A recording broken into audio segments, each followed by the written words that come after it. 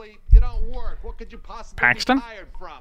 You know, we didn't knock down the Berlin Wall, so you Paxton, can't you in go here? Soviet-style What is countries this? to the Bronx. So Paxton, put the box what are you on doing here? down. You're supposed to be on the air now. Oh, Paxton, what's wrong? I screwed up again, Glenn. What happened this time? I don't have a guest booked for today, okay? Oh, you've got to be kidding me. Paxton, I had a guest. They did, but they canceled at the last minute. I don't know what to do. Yeah, but Paxton, we've talked about this, though. You gotta backload these interviews, you know, like record 3 or 4 a week in case this kind of thing happens again. Good Lord, will you turn this thing off? Give me that remote. Hey, I was watching that. Paxton, that was a syndicated rerun of Becker. WGN America was doing an all-day marathon. Besides, it's good comfort food TV. It really isn't, though. And geez, how many bottles of Angry Orchard's hard cider do you have lying around here? 17. But I drank them over the last 2 days. What, 1 last night, 16 today? Yeah. Well, I was just joking, but that's one of the more depressing things I've heard all week. You're not mad at me, are you? No, not mad, Paxton. Just disappointed. Now, come on. Get yourself cleaned up, head over to the station, and put some kind of show together today. Okay? Okay.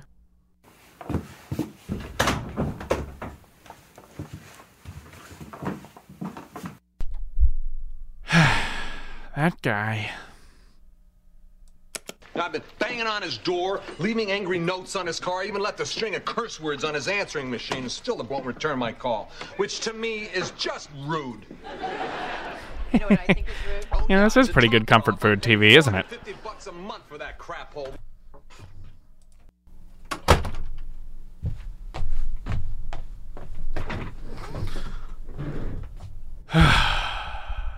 God, who would have thought that 17 Angry Orchard's hard ciders would do such a number on a man's skull? Hey.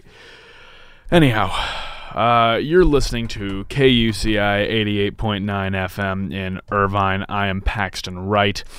As that hot mic recording between me and your show's regular announcer Glenn indicated, I do not have a new interview prepared for you guys today. And no, I'm not proud of this.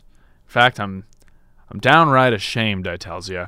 But that doesn't mean I won't find a way to get some new content coming your ways, because, folks, you deserve it. You're good people, and I will not allow you to suffer through another rerun. Well, not entirely, because I will be playing a rerun for you today, but I'll be playing only a half-hour rerun. Rather, the first half hour of the show, I'm going to do something a little different, because, well, I want to be able to say that I put out some fresh content today. And I figure, what could be better than to review the new hotness terrible movie that everyone's been talking about, which is, of course, the auteur of our time, Fred Durst's The Fanatic, starring John Travolta. If you haven't heard about this film, boy, are you about to, so I encourage you to stick around. And if you have heard about this film, well, still encourage you to stick around anyway, because I've got some thoughts on the film that maybe don't line up with what you generally hear. There might be some praise coming the film's way, but that's for me to know and for you to find out.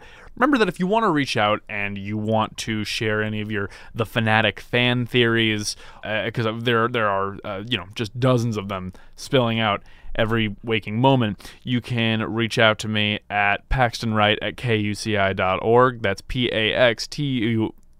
I forgot how to spell my own name. That's PAXTONWRIGHT. There we go. At kuci.org. And remember, that gave me the willies, and I'm sure it did you too, so I apologize for that. And if you also would like to catch this show on the go, on your own time, not 4 to 5 p.m., who's got the time for that, really? I'll be fully honest with you folks.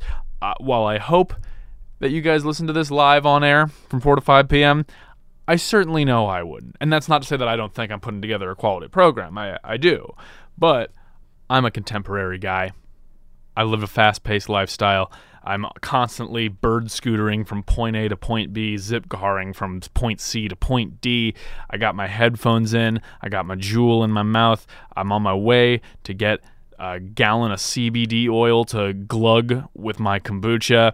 You know, I'm a modern guy, and frankly, that means I don't have time to sit and listen to terrestrial radio, and chances are you don't either. So, if you want to hear this show on your own time, as I know you do, you can check it out at Apple Podcasts at KUCI: The Talk Show, formerly known as 5:30, and that is always a good way to get this show at your own leisure, at your own pace, and it helps me out too. You know, start raking in them listeners, start getting that support would really do a world of good for me, a world of good for the station. Now, folks, without further ado, I told you we were going to be talking about not Robert Durst. That's a very different Durst and a worse Durst. But we're still going to be talking about a less than savory Durst today, and that's Fred Durst and his film The Fanatic, which I watched a couple nights ago. Now, you might have heard a few things about this film. It's kind of being hyped around right now on the YouTube and the what have yous as, the new Room, the worst, and not Room as in the Brie Larson, Jason Tremblay Room. That's his name, right? Jacob Tremblay. He's the little kid actor that everyone loves. But yes, of course, not that Room. I'm, of course, talking about the Tommy Wiseau quote-unquote worst movie of all time, The Room. And it's oft being compared to that in a lot of, kind of clickbaity titles as, is this the worst film of 2019? Is this the worst film of the decade? Blah. And I can guarantee you it's going to sweep at the Razzies this year. But that's so largely because of the, I guess, quote, easy, this isn't a quote, no one said this before, but I think this is a reasonable denotion of it, the kind of easy memification of the film, in that, again, you have Fred Durst of Limp Bizkit fame. Yes, Limp Bizkit, the rap rock pioneers, if you will, of the late 90s, behind such classics as Nookie.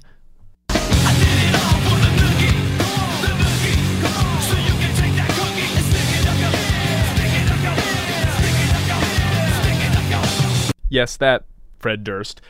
He's a filmmaker now, and props to him. By all means, he wrote a script, he directed a film, and no small feat. So before, I don't want to goof on the guy too hard, because hey, good work, Fred, to branching out into other fields. I am going to goof on the movie pretty hard, though, because it's really hard not to when you have John Travolta with, as if you've heard anything about this film, probably the number one thing you've heard is about John Travolta's portrayal of the character Moose, clad in a bowl cut mullet thing. The hairstyle really is too difficult to describe. Basically, picture a chili bowl, no sideburns, nothing on the side, that turns into a mullet in the back. And you have Travolta, who, let's be honest, has seen better days in his career. He's sort of at a twilight, which I hope he can revert from, because, quite frankly, we know him to be a talented actor, and I'd like to see more good things come of him. But this was not the performance to be that second Pulp Fiction that he needed to resurrect his career from where it was. Although I think one of the more contentious debates surrounding this movie, and surprisingly there are some contentious debates, is the film good? No, it is not. Is it awful? Horrendously awful? Yes and no, and I'll get into that in a minute. But the real debate is Travolta's performance awful? You tend to be in one camp. It's either, yes, he is the worst part of this film, he is playing this cartoonishly and embarrassing, and it's not working. Or no, he's actually delivering one of the better performances he's delivered in years. Problem is the script and everything else surrounding him is dragging it down and making his performance ultimately foolish. I'm in the latter camp, and I will explain why. But before I get into that, I should really give a brief rundown of what the film is actually about. You see, the film revolves around the character of Moose, again, played by John Travolta, who is a down-on-his-luck man living in Hollywood, working as a street performer on Hollywood Boulevard to make ends meet. And the character is, for lack of a better term, I think, even though it's never explicitly said, it's very, very greatly implied that the character is somewhat on the spectrum, but he is a man who is obsessed with celebrity and obsessed with the culture of celebrity, and is the number one biggest fan of an actor named Hunter Dunbar, played by Devon Sawa. And after attempting to get Hunter Dunbar's autograph at a book signing, Moose takes the next step. He finds Hunter Dunbar's address, tries to meet him at his house, and Hunter Dunbar is not a kind man when Moose meets him. This continues to escalate until Moose gets into more stalking behavior, and without getting into spoiler territory, things escalate even further from there. Now, on the surface, this film sounds like it has some potential. And actually, I'd really say that it does, in fact. What I was saying to someone the other day is that this film feels like a very unpolished first draft of a script was made into a film without any further revision or passing around to other voices, and somehow it was made. This film is interesting in that almost every part of it, check Travolta's performance, and check the cinematography to an extent too, which is competent, I'd say. Every element of this film is running at like a C- or a C, and as a result, it ends up all sort of collapsing in on itself. It's so kind of bafflingly half-baked. And you have the problem of the character of Moose being a character who is supposed to be on the autism spectrum. And again, Travolta actually plays it quite well. Travolta, I think, has the mannerisms down. He has the overall ability, I think, to actually play this role with some degree of tact and respect to those with the disorder. The bigger issue is the script and the direction, which again are on the part of Fred Durst, which the script seems to want to be a respectful depiction of those on the autism spectrum, but on the same time seems to really be excited to utilize Moose as comic relief, and as such ends up writing him very disrespectfully and very uncomfortably, well, for lack of a better term, stupid. And the direction has Moose being very buffoonish and behaving often like a 4-year-old, and while Moose definitely lacks, a lot of grasps on basic social norms, which Travolta does seem to capture quite well, Durst seems to want to simultaneously walk the line between having that very grounded, realistic depiction and also going full-blown cartoon. And therein lies a big problem with a lot of the film, is just severe tonal inconsistency. Not only is its pacing incredibly wonky and all over the place, but you also have characters whose roles seem totally irrelevant to the film on a whole. There's a big missed opportunity in the film, in that Moose is supposed to be a very socially isolated man with little to no social skills in the big city who looks up to stars and stardom and celebrity and wants to be a part of it in any which way he can. And you hinder that when the film constantly depicts Moose with a bustling and active social life and a shocking number of people who are part of a support net for him that aren't, family or caretakers, just random people around Hollywood who seem to know and love Moose. And while that's great, it makes his motivation as a star-chasing rabid fan with no connection to the outside world completely wonky and obtuse. Not to mention the fact that Hollywood Boulevard in this film seems to be smaller and less populated than a middle school, because there is literally a scene where in the span of about 40 seconds, Moose bumps into 3 different people that he knows in less than a minute. And the film just seems to have very little grasp on reality, yet wanting so desperately to tell a grounded story. And ultimately, I think that is the film's greatest hindrance. It's not this god-awful, cartoonish, just absurd laugh fest like something like The Room or Troll 2 is. And I think that is how so many people are talking about it right now, mainly for the sake of clickbait, because it's so easy to say, Fred Durst made a movie, and look, it stars John Travolta with a bowl cut, and isn't this so wacky? Worst movie of 2019! No, it really isn't.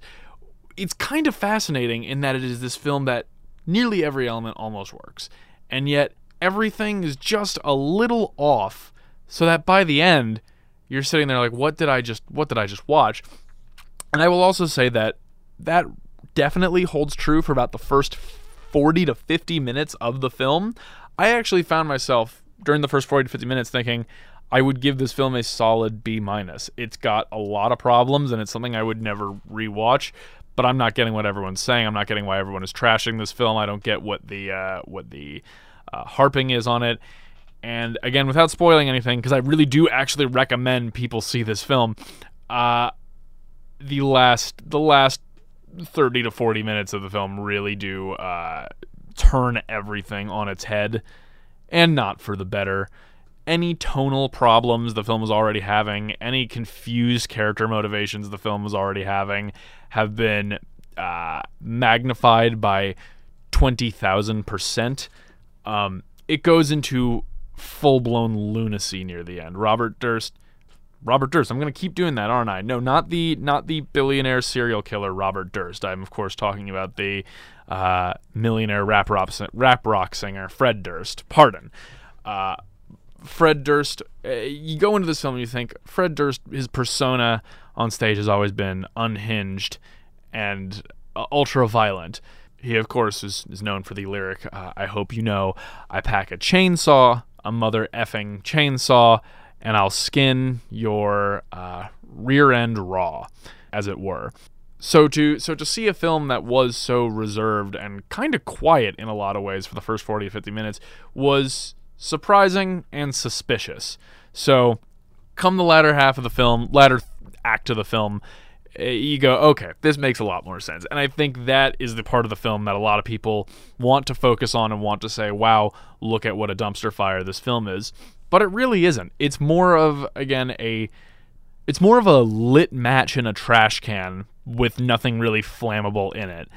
It's definitely not something you want to be near. It's definitely something you want to take care of, but it's probably not going to do any real harm to anybody. And I think that's where the message gets lost for a lot of people talking about this film. Of course, there's still some absurd cartoony things in the first 40 to 50 minutes of this film, including a scene where, of course, Fred Durst needed to write this, but it is a scene when Devon Sawa says these immortal words right here. You okay with some music? You like a little Limp Biscuit? Sure. You like a little biscuit?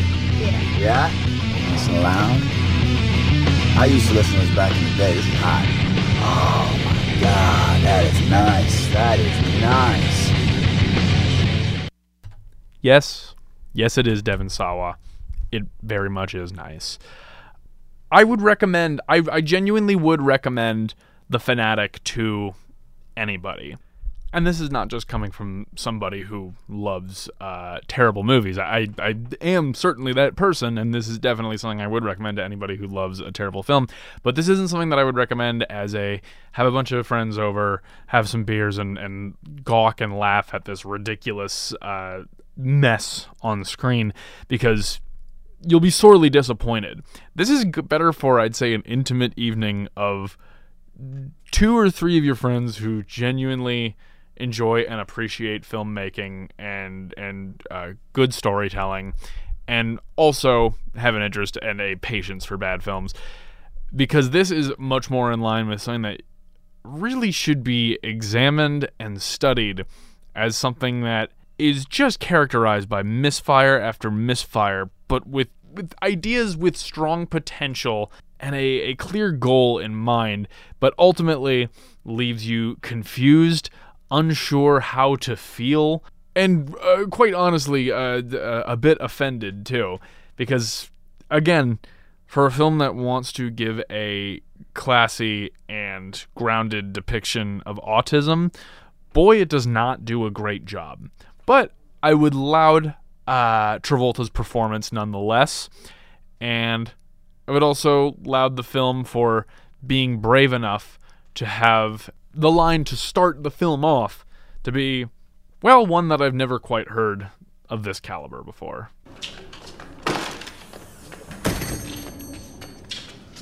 Hey, Aaron. Chocolate mousse. I can't talk too long. I gotta poo. That is about 30 seconds into the film. Really something on another level. Ultimately, would I recommend The Fanatic? Yes, 110%. Absolutely. You will get some good laughs out of it. You will be jarred and amazed. But while I would recommend a film like The Room to be examined as here's what happens when every aspect of a film is a complete mess and every single aspect of a film gets an F grade, this is an interesting one where I'd say here's what happens when you have a film where every element goes slightly wrong. Every element is a picture frame that is slightly off center and needs to just be cleared up a little bit, because it ultimately ends up a jarring experiment gone wrong. So definitely check out The Fanatic if you can. Don't believe the hype of this is the new Room, because again, it is not. Really what can be, though, to be fair. But believe the hype that this is something very unique and something very not of this world. Well, that's going to do it on whatever this review was. Frankly, I've just been thinking about the film a lot the last few days and figured, well, I don't have a show. Now's as good a time as any to delve into whatever it was that I just saw the other day. You can watch it on YouTube for $4, and I'd say it's well worth the price of entry. I've done reviews on this show in the past before, movie reviews, but I've usually had a person to bounce them off of me, so this is my first time sort of going off the dome by myself. It was an experience, to say the least. Would I prefer to have a co-host with me again to do these reviews? Absolutely. Do I think this was a complete botched attempt? I don't. I still think I got my main points across, and I hope I convinced some of you to take in The Fanatic for whatever it has to offer, whatever that may be to you. But I believe there is something there. Now, that's going to do it for this first half adventure into uncharted territory that I promised you. The latter half will be another episode from last season of the show during last quarter when I had a half an hour program. I'm just going to let that roll on through. Stick around if you like. If you maybe discovered me this summer when I had a whole hour, I definitely recommend checking this one out, because this was early season 1 era Paxton, bright-eyed, bushy-tailed, and full of ambition. So stick around or don't. We got a whole bunch more show coming up for you after a brief intermission. Enjoy.